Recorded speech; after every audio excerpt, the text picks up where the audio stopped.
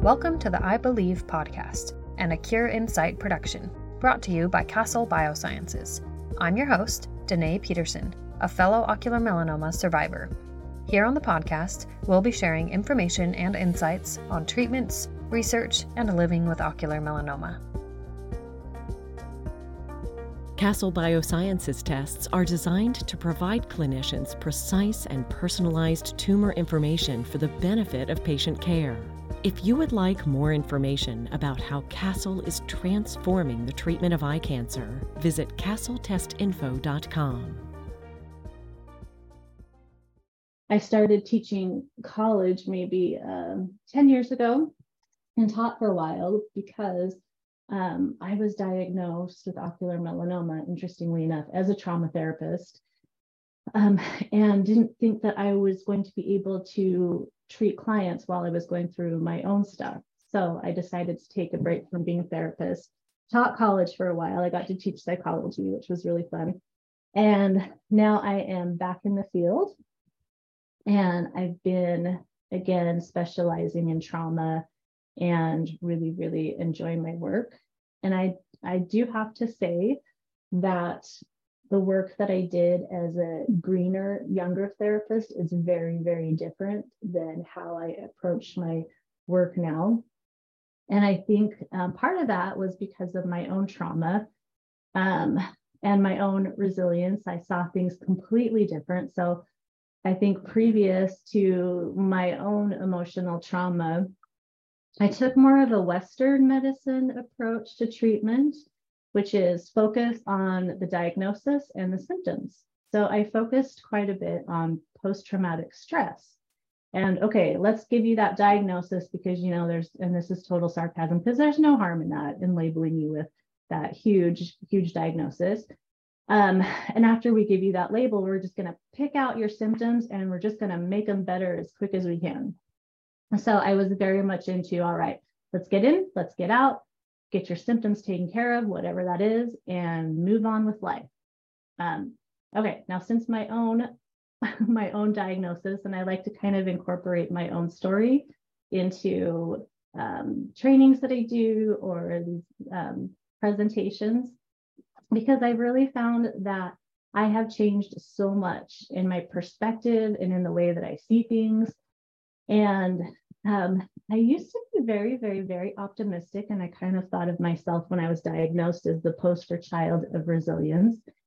And I was diagnosed and I thought, okay, bucket list. What is it that I want to do? What is it that's going to fulfill me? How am I going to leave some sort of legacy? And how am I going to move through this with grace and beauty? And I did not move through it with grace and beauty. And part of that, I'm going to stop this share for a minute. And part of that was because you're not supposed to. So there's a big grieving process in all of this. And the grieving process is what I didn't do. So I was diagnosed and I was like, you know what? All right, what do you do when you have terrible stress in your life? Well, let's just tack one more thing on to what you're doing. So I was like, all right, I've always wanted to get a Ph.D., so I'm going to go get a Ph.D. And I got very busy with school and my research. And we had just bought a new home, me and my now ex-husband. We had just bought a home and I had been feeling pretty content about things. And so I was working very hard on my research and I was being what I thought was a great mom. And I was going around talking about resilience and dealing with cancer. And I was being very, very optimistic because, again, I thought that the way that you're supposed to deal with this is to just kind of be a vision of strength and grace. And about 3 years later, my life turned into an absolute dumpster fire.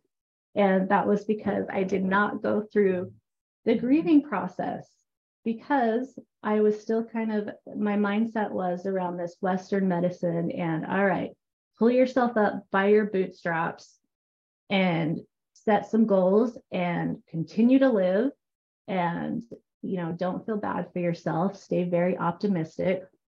And that was a really big mistake on my part because part of the grieving process, well, a lot of the grieving process is just feeling awful and it's being mad at the world and it's sloppy and it's messy. So when I talk to my clients now, I like to normalize that you can't just skip the grief part, and you can't skip doing that really deep work and figuring out what's important, because it's going to catch up with you. So in the meantime, I'd been doing everything right and raising money and with my family and doing little speaking gigs, and was just feeling super good about how I was doing things. And then it just blew up in my face. And I had a complete breakdown, which is not really a good look for a trauma therapist and for someone who's supposed to be resilient. And I remember when I was having this mental breakdown, I was talking to my little sister, and I was saying, oh my gosh, I'm supposed to be like this really strong person who got through this very challenging event and did it with so much grace and dignity. And here I am. I'm separated from my husband. I moved into my older brother's basement, which at the age of 40 something is not a very good look. And I'm just depressed. I think I have 3 different therapists. I'm trying to figure things out because I hadn't figured them out earlier. And my sister said, is my brother there? And my sister goes, well, you know what? This is part of your story. This doesn't mean that you failed. This is part of the story of resilience. And I was, okay, and here's another thing. This is really, really not a good look. So as many of you know, when you are going through something very traumatic, sometimes you revert back to some really bad coping mechanisms. So after having not smoked for many, many years, somewhere in there, I decided that I'd start smoking again. And with cancer, again, not a very good look. So it was really, really bad. I was smoking a cigarette, just feeling terrible for myself, and just feeling like I was an absolute disaster. I took a break from my Ph.D. program in order to have, I don't know what number mental crisis that was. And it was my little sister who said, okay, this is just part of your story. And so I went through this really rough, terrible time in a separation and lost friends. People were angry with me. I was angry with myself. I wasn't super happy with where I was going in my career. I wasn't super happy about where I was teaching. And so from there, I just decided I'm going to be completely honest about what this whole resilience thing looks like. So it doesn't look like this, easy breezy, bounce back, do everything you've ever wanted to do, leave this beautiful legacy, have a perfectly written will. It's ugly. And it is, what does that say? Toxic positivity. Yes, toxic positivity. Exactly. I just lost one of my earbuds. It does not look good. And unless you're screwing up and doing stupid things, hopefully not life-changing stupid things, but grieving is not supposed to be this beautiful process. I don't know where my other earbud went. Oh, it went across the room. Hold on a second. Speaking of messy and sloppy.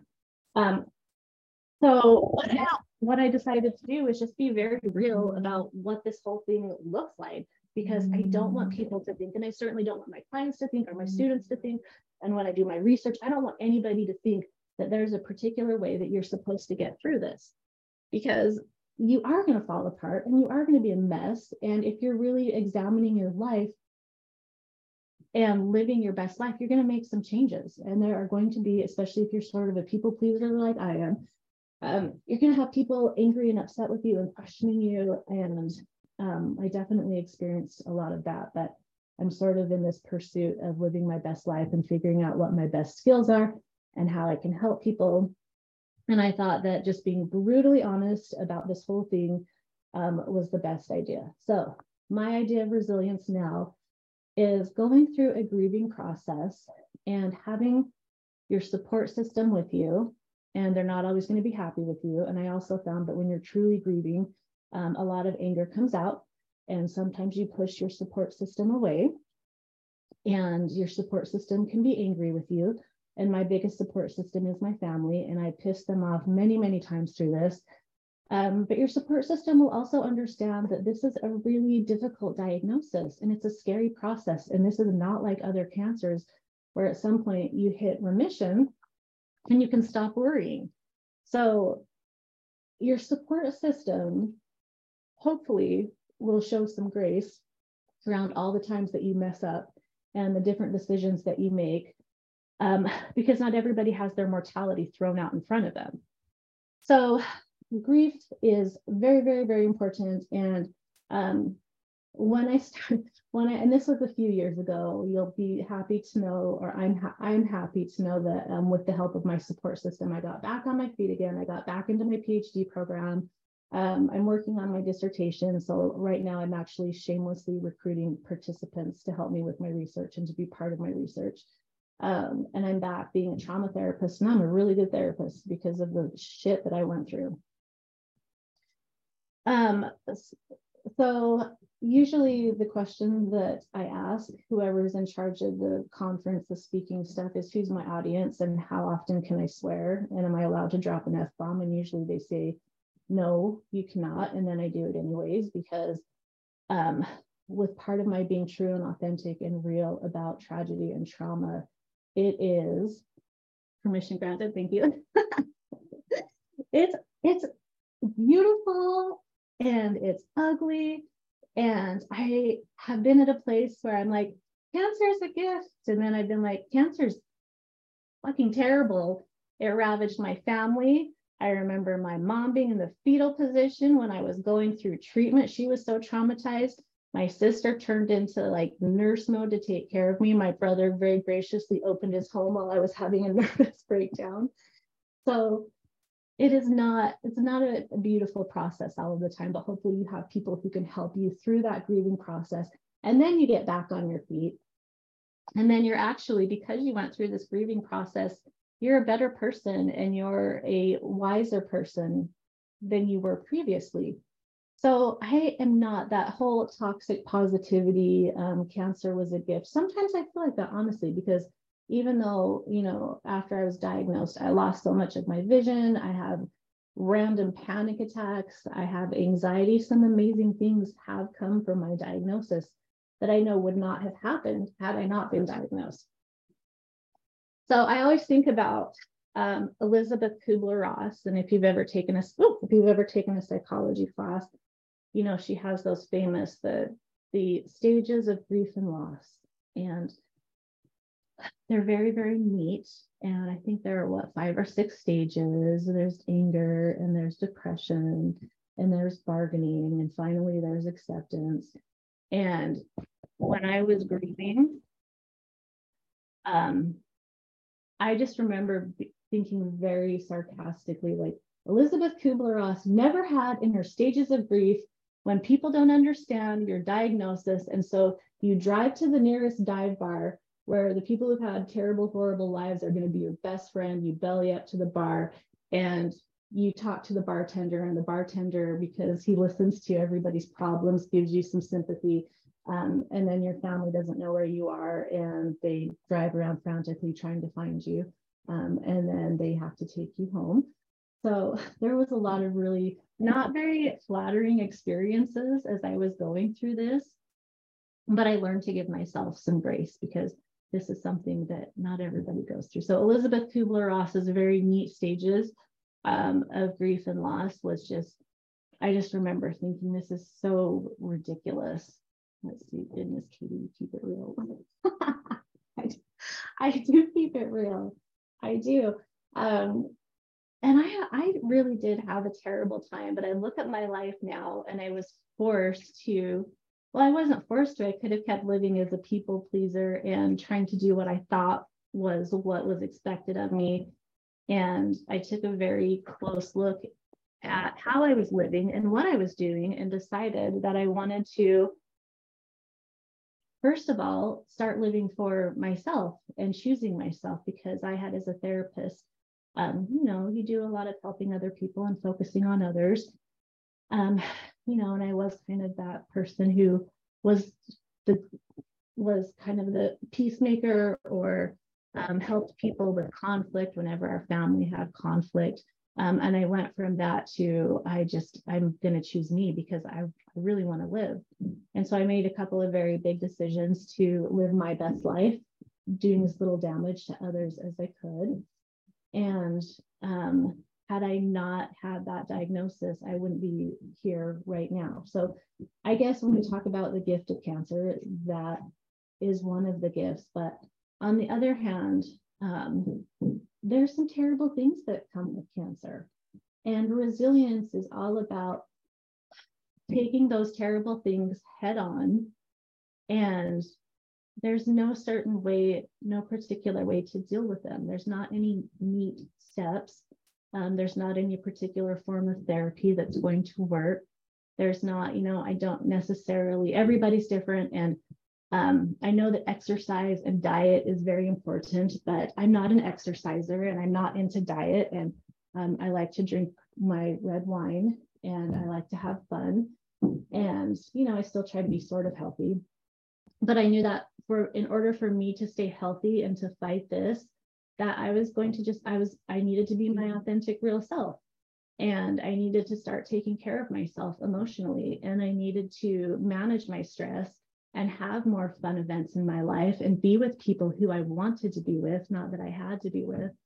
And I remember I was part of a support group, an ocular melanoma support group. And I tell this story a lot because it's one of the things that I remember very clearly.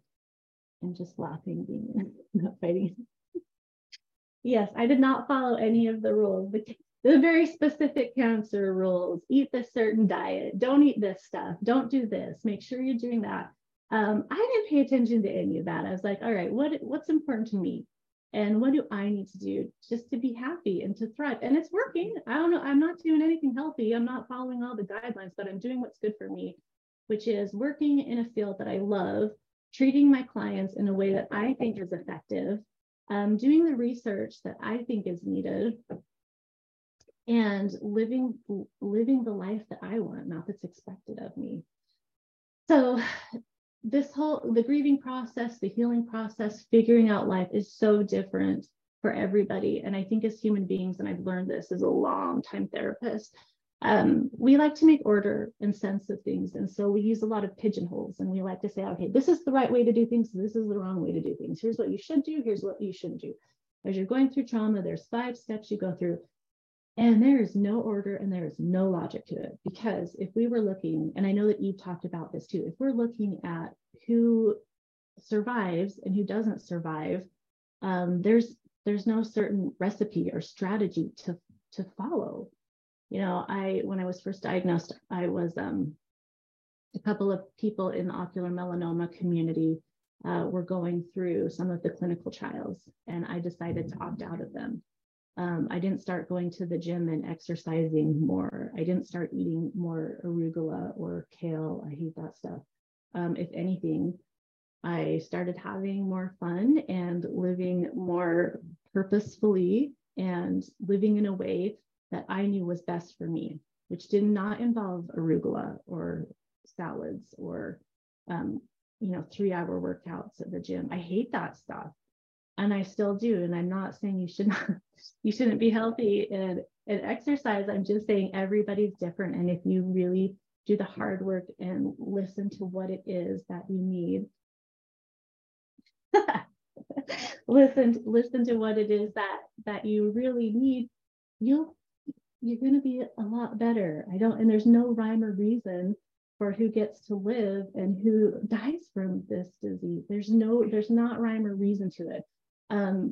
If I went by the statistics and my lifestyle, I should have been dead years ago. Like sometimes I even have survivor's guilt, which is another thing. I did not do all the right things. I didn't do the clinical trials. I didn't go to the gym. I don't eat all the right foods. My little sister is constantly trying to get me to eat broccoli, and I hate broccoli. I don't think I've had broccoli or a vegetable in maybe 2 months. So again, I am not, I'm sorry, I'm cracking up at the comments. So I try every now and again, I try to eat something healthy, but basically right now I'm just doing what I love. I'm with my partner who has chosen life, and she wants to thrive with me, and she is extremely positive. And I have found that when you have a partner in life and you're going through something like this, you have to be with someone who wants you to live and wants you to thrive, because there are a lot of people in this world who want to find reason to feel bad and to be miserable. So I found that surrounding myself with people who are positive, who are happy, who are going to accept me for who I am has helped me to thrive. And I honestly try to do it with as little damage as possible, because this whole, focusing on myself as a therapist was kind of foreign to me. And sometimes it feels very selfish to just say, I need to do me, I need to pick me first. But I honestly think that's part of the reason that I'm alive today. So this is not a recipe for everybody. I wear I kind of ventured off from the support group, but the online support group I belong to, I got really, really rebellious. And I was like, I lost vision in one of my eyes, but I'm still going to wear my stilettos, and I'm still going to drink wine, and I'm still going to eat cheesecake. And someone else got on and just blasted me and was like, and was like, that's ridiculous. You're going to hurt yourself, and your lifestyle is stupid. You shouldn't be talking to other people about this. And here I am, still alive, wearing my high heels and eating what I want to eat and just being happy. So again, everybody's different. And this is what I've learned as a therapist. Everyone is different, and there's a different recipe for everyone. There's different guidelines. So sometimes it's good to stop listening to the experts and listen to your own gut. I think that having a good therapist is crucial. I think everyone should have a good therapist. I might be biased, but I think that sometimes we put too much of what we should be doing ourselves on the professionals. We need to trust our own gut. We need to live by our instincts. So this is what is called post-traumatic growth. Post-traumatic growth doesn't necessarily mean I'm going to go leave a legacy, write a bunch of amazing research, and die, and people are going to remember my name.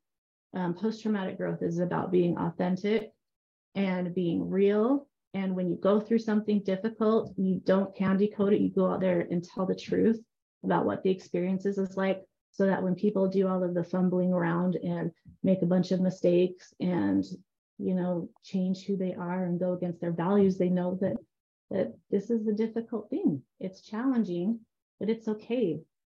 The way that you're grieving is okay. Love this. Katie, this is so good. I just wanted to just reiterate what you just said really fast. And I don't know if you have any other slides you wanted to pull up, but feel free to pull those up if you want to as well. But we have like the spot you said, stop listening to experts and start listening to your own gut. And I just had the thought that I think so often in our society, we grow up with this mentality that we have to look for some authority outside of ourselves.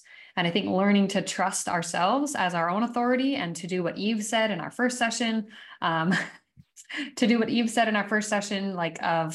really just getting in the driver's seat and having that mentality of making meaning in some capacity of your diagnosis, so that it no longer is this victimizing thing. I think that there's so much power in kind of taking that authority back, so that you do have the ability to hear what your gut is telling you need, and to listen to it despite all of the external voices and all of the external voices of authority saying, no, that's wrong. It's really just learning to trust yourself. And I think that's definitely something that comes with time, but it's so worth it. Yes, absolutely. Well, and speaking of slides right now, my gut is telling me not to show slides because, It's all good. I'd rather share ridiculous experiences. And I think when I'm talking about resilience, perhaps the most important thing right now, and I didn't know if I was going to tell this story because it's another ridiculous story, but it's a story of my own resilience that did not necessarily come from, I'm getting a Ph.D. after a cancer diagnosis, and I'm a trauma therapist, and I do all these speaking gigs, and all of where I found my resilience was, and my family's on here so they can laugh about this too. My family, my sister's family, and a couple of other families during COVID, we took a drive up in the mountains just to get away from home, and we were doing our social separation or whatever. So we thought we'd take a lovely drive into the mountains. We ended up getting stuck in the mountains, and we couldn't, because the snow had kind of turned into this slush, we all had 4-wheel drive. We were all prepared, but we all got stuck. We had to stay overnight with our children in our vehicles. And it was a very scary experience, but me and my little sister decided that we were going to hike out of the mountains because our cell phones did not work. So we were going to hike out of the mountains, which by the way was like a 10-mile hike, and we were going to go get help. Yes, so me and my younger sister. The husbands did not go. Okay. Now I'm sure that my brother-in-law would say that's because he had a busted up knee or something, but of everybody that was there, and one of them was like an Army Ranger specialist or whatever, it was determined that me and my little sister were the most likely to get to the top and get someone to rescue and help us. So we're in this mountain, we're trying to get cell phone reception, and we start our journey. And I think like a quarter mile into our 10-mile hike out of the mountains, we came across a deer leg that had been torn, like a torn off deer leg and a big pile of cougar. I don't know what it was. And so we were like, all right, let's do this. This is going to be fun. Don't think about all of the wild animals that are out right now. So it was interesting because I think that both of us had this, you just do it. When you have to do something, you just do it. You don't think about it. You just know that you have to get it done. And so we hiked up the mountains. Okay, now I want to show you a picture, and it took a lot of courage for me to show you this, to even think about showing this picture because it's so horrible. But this is my story of resilience. So we got to, I don't know, we were maybe mile 8.5 up the mountains, and my little sister, I'm pretty sure, had full-on hypothermia, and I was starting to get there, and we were both freezing cold, and we were fairly certain, I'm laughing about this, but it really was pretty scary. We were fairly certain we were going to die.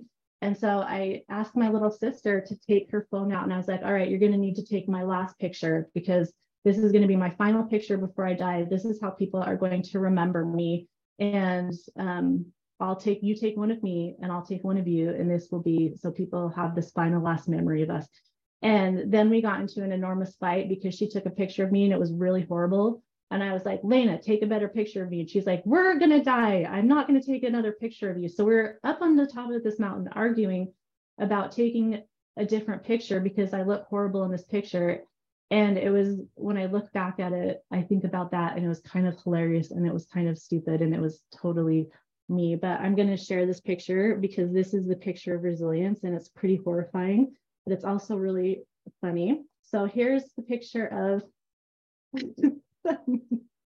there's a picture of me on top of the, my final picture. So hey, you're alive. You can see why it took so much courage for me to show this. So this was actually right after my diagnosis. And I think I was like, if I can get through eye cancer, I can get through anything. But this was the picture that she would not retake because she had terrible hypothermia and her hands were shaking. And we were literally on the verge of death, but fighting about her taking another picture of me. So this is maybe an hour later. We were rescued by some snowmobilers, and we did actually, our families were rescued. So that was good. But my gut instinct tells me not to pull up slides about post-traumatic growth and different stages, but to show you, and all my humiliation, and to show you this picture of resilience, because the two of us out of, I don't know how many, we managed to hike up the mountain and get help. And it was awful. And my sister had hypothermia and I looked like that, which was terrifying and awful for me. But in the end, well, and like you said, nothing about this, like you wouldn't sit here and go, oh yeah, that experience was a gift, right? And it's not, it's not to say that you can't build that mindset, right? That you can't somehow develop or have the thought that like, oh yeah, like the people I've met, or the connections I've made, the living presently, that part is a gift. But the experience itself, like what Ali said, it's not accepting what happened as a gift. It's accepting that it happened and that the gifts can come to you regardless of the things that have happened. I think that's maybe for me where the line is. It's not toxic positivity if I'm looking for the gifts despite the hard things. Right. And anyway, but I digress. Well, and I think to get to the gifts, you have to do the hard stuff, because like after that day, I was like, I'm such a badass. Like my little sister, absolutely.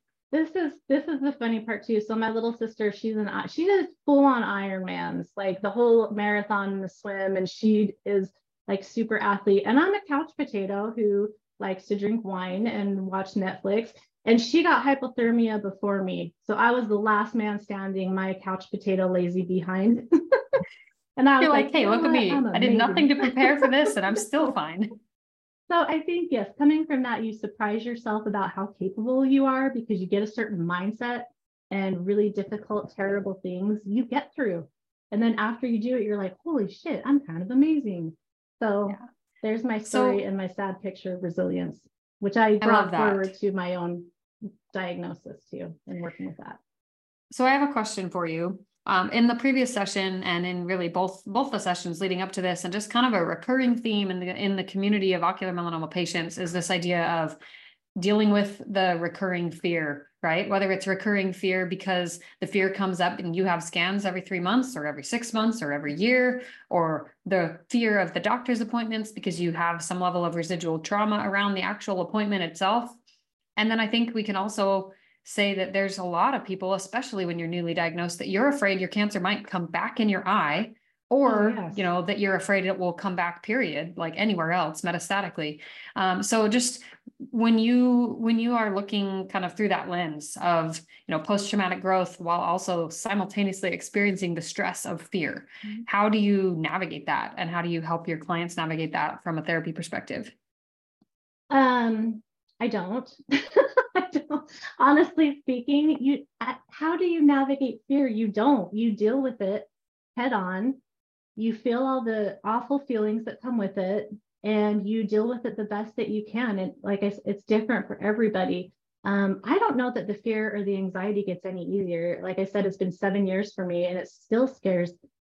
You know, you live every day with this fear. This is not a cancer that goes into remission, so you don't get a break from it. You never get a break from it. So there's not a way to get rid of the anxiety. I mean, you can medicate yourself, and I'm definitely a fan of medication and therapy. But what do? You face it as bravely as you can, and then you move forward in the best way you can. So I have learned how to manage my fear over the years, and that is through the help of my family. So I always have a big entourage of people who come with me to Portland when I get my scans, and we go have a good time. We party. We probably drink a little too much. We have a great time. We make a vacation of it. And then I sit in that stupid tube while they do all the pictures, and I try my best to fall asleep and enjoy things. But how do you navigate fear? You be brave. You be brave as you can, and you deal with it. And I don't think there's any trick to feeling better. You feel better after you deal with the fear and you do the hard things, and then you come out on the other side being okay and feeling like a badass.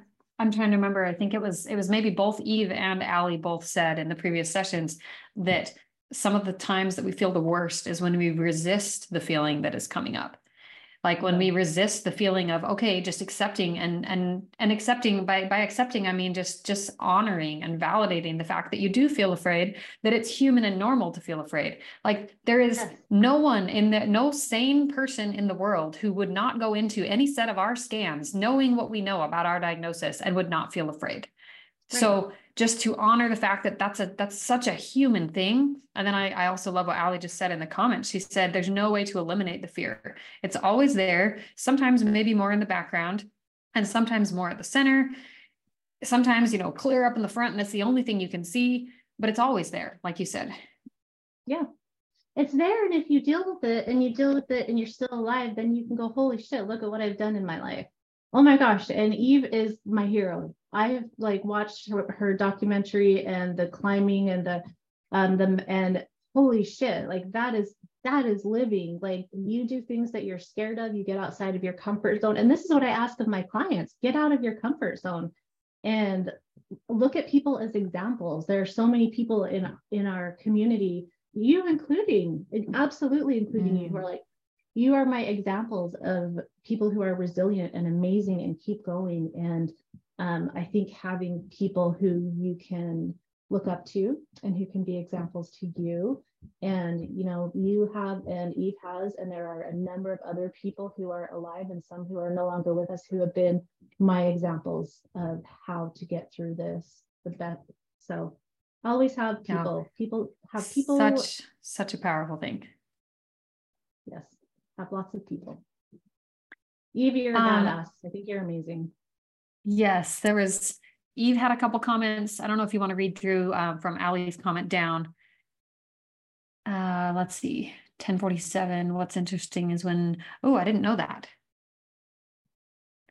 Allie says when we cry, cortisol is released, which is why we feel somewhat better when we cry. Feeling the feels actually helps, like on a biological level, it helps. That's awesome. Yeah. Look, I love Western medicine. Western medicine did my radiation. I have an eyeball today and no cancer because of it. But too often we're looking at, here's the symptoms, let's get rid of them too quickly. And we do the same thing in my field. So it's not about getting rid of the fear and getting rid of the pain. It's about just getting into it, getting into all the muck and being your most authentic self, and then getting out of it at some point and going, I survived this. And I did it not by myself. I did it with the help of my amazing family and the people I look up to. And yeah, I'm a big proponent of have a lot of people around and people who will help you thrive. Well, I think this has been fantastic. And Katie, I love that you went with your gut and just kind of told stories. I feel like the stories that you told were so applicable. As we're wrapping up in the next 5 minutes, if you guys are in the chat, if you're listening live and you have some questions for Katie, have any comments you want to add to the discussion, please feel free to add those to the chat or send those over in Q&A. And with that, Katie, is there anything else you want to say kind of just to kind of wrap up in the next 5 minutes? I don't think so. I just I'm super happy to be part of this as always. And I love my OM community. They're a second family to me. And I appreciate that you do these seminars. They are very helpful for a lot of people. And it's very therapeutic for me to talk about my experience too. So it's therapeutic, I believe, for me as a speaker too. Well, Katie, you're an excellent speaker and you just have so many great insights. And I know that everybody who's listened feels the same. So we're so thankful to have you as a great example in all of the ways that you have shared, just navigating this messy. I think that's such a good way to put it, is that it's just a messy diagnosis. There's nothing pretty and clean about it. And I think to just add to what you said at the beginning, you said, I don't know how you always look so pretty. It's like, well, I don't. You just happen to see me on the times that maybe I did my hair and my makeup. The 80% of the time in the week, I don't, because that's too much effort. And, but I love that you keep it real. So thank you so much, Katie. Thank you for being here. Let's give her a huge thanks in the chat. Oh, we have a good question. And you know what, Trisha, if you want to hop into our next session, we're going to cover this a little more in depth with family members. But Trisha's question is, how can family members, in my case, like the mother of a daughter with OM, like Ellie, how can we live with this ongoing fear? And I think my mom could definitely relate to that for sure. But Katie, what would you suggest there? My family very regularly reminds me that I'm not the only one dealing with this, that it's difficult for them, it's messy for them, relationships change. Have grace and empathy with your family as well, because they love you and they have a lot of fear and feelings and are going through a lot of what you're going through. So have grace with them and recognize that your relationship is going to change, things are going to be different, and just expect that things are not going to be stable and the same, and be okay with that. But I think just having grace around your family and the fact that they're going through a lot themselves, and their journey might be kind of messy and icky and beautiful at times, and just having patience with them as well. Well, and Trisha, just from my mom's perspective, at least the times that she's shared with me, I think there's a huge desire as a mom, right? And maybe not everyone is a mom, but I think that those of us who are, that there's a huge part of us that just would love, as mothers, as parents even, we would love to just make sure that our kids don't have to suffer, right? We have that desire as parents. We almost have to catch ourselves when we remove those experiences that they have to really feel through something, that it's necessary for growth. And I know my mom has told me multiple times that she just wishes that she could take it, right? That she could have it in my place. And I would never wish this on anyone, let alone my mom. I would never wish it on anyone. But just that mentality of just knowing that she wishes she could bear the burden. And I think, from her to me, the things that have been the most supportive for me and that have maybe helped us carry the fear together have just been really keeping the communication open. I think that's helped a lot. But I also think that we kind of have to remind each other of some of the things that, she's given me advice about completely different circumstances that I have then given back to her and just been like, Mom, remember when you told me, feel it once, don't feel it twice. Like if you're, feeling worried about the what if, that sometimes those worries, those fears come up about things that haven't happened yet. And I think that goes back to what Allie talked about grounding yourself in the facts and what's actually happening in front of you. But I think that sometimes we worry so much that we almost feel the dread 2 times instead of just feeling whatever the aftermath is of whatever the scans say, whatever the doctor's appointment says. We feel it twice because we have now kind of choked ourselves with the fear for so long. So just trying to remember that you really don't have to suffer more than once. And that if, come what may, whatever is going to happen is going to happen. You can't stop it. Whatever the results of X appointment or X outcome, they're going to happen. You can't stop it. What you can do is feel it when it actually is real instead of feeling it when it's not real. I hope that makes some level of sense. Let's see, what did Eve just say? Oh, Eve just confirmed or, added to that as parents, our job is not to prevent all bad things, but to teach our kids how to cope with the bad things. So I guess with that, we're going to segue over to our next session, which is actually coping with ocular melanoma as an entire family. Katie, thank you again. Thank you for your insights, your stories, your courage, and just your, I think, authentic resilience is maybe a good word for it. Thank you. Thank you for letting me swear too. That's the only way I can communicate. So I appreciate it. No, I loved it. It was best. It was the best. Maybe I can't do that, but I can give permission. Anyway, all right, you guys. So if you're listening live, please jump over to session 4 and we will see you over in the second or the final session. Thank you so much for joining us today on the I Believe podcast, brought to you by Castle Biosciences. Please be sure to subscribe, and if you're so inclined, send this episode over to friends, family, and share on your social media to help spread awareness around OM. If you have a moment, leave us a brief review or consider making a donation to the links in the show notes to keep our podcast going. Feel free to follow us on Facebook, Instagram, or Twitter @AcureInsight. We'll see you next time on the I Believe podcast.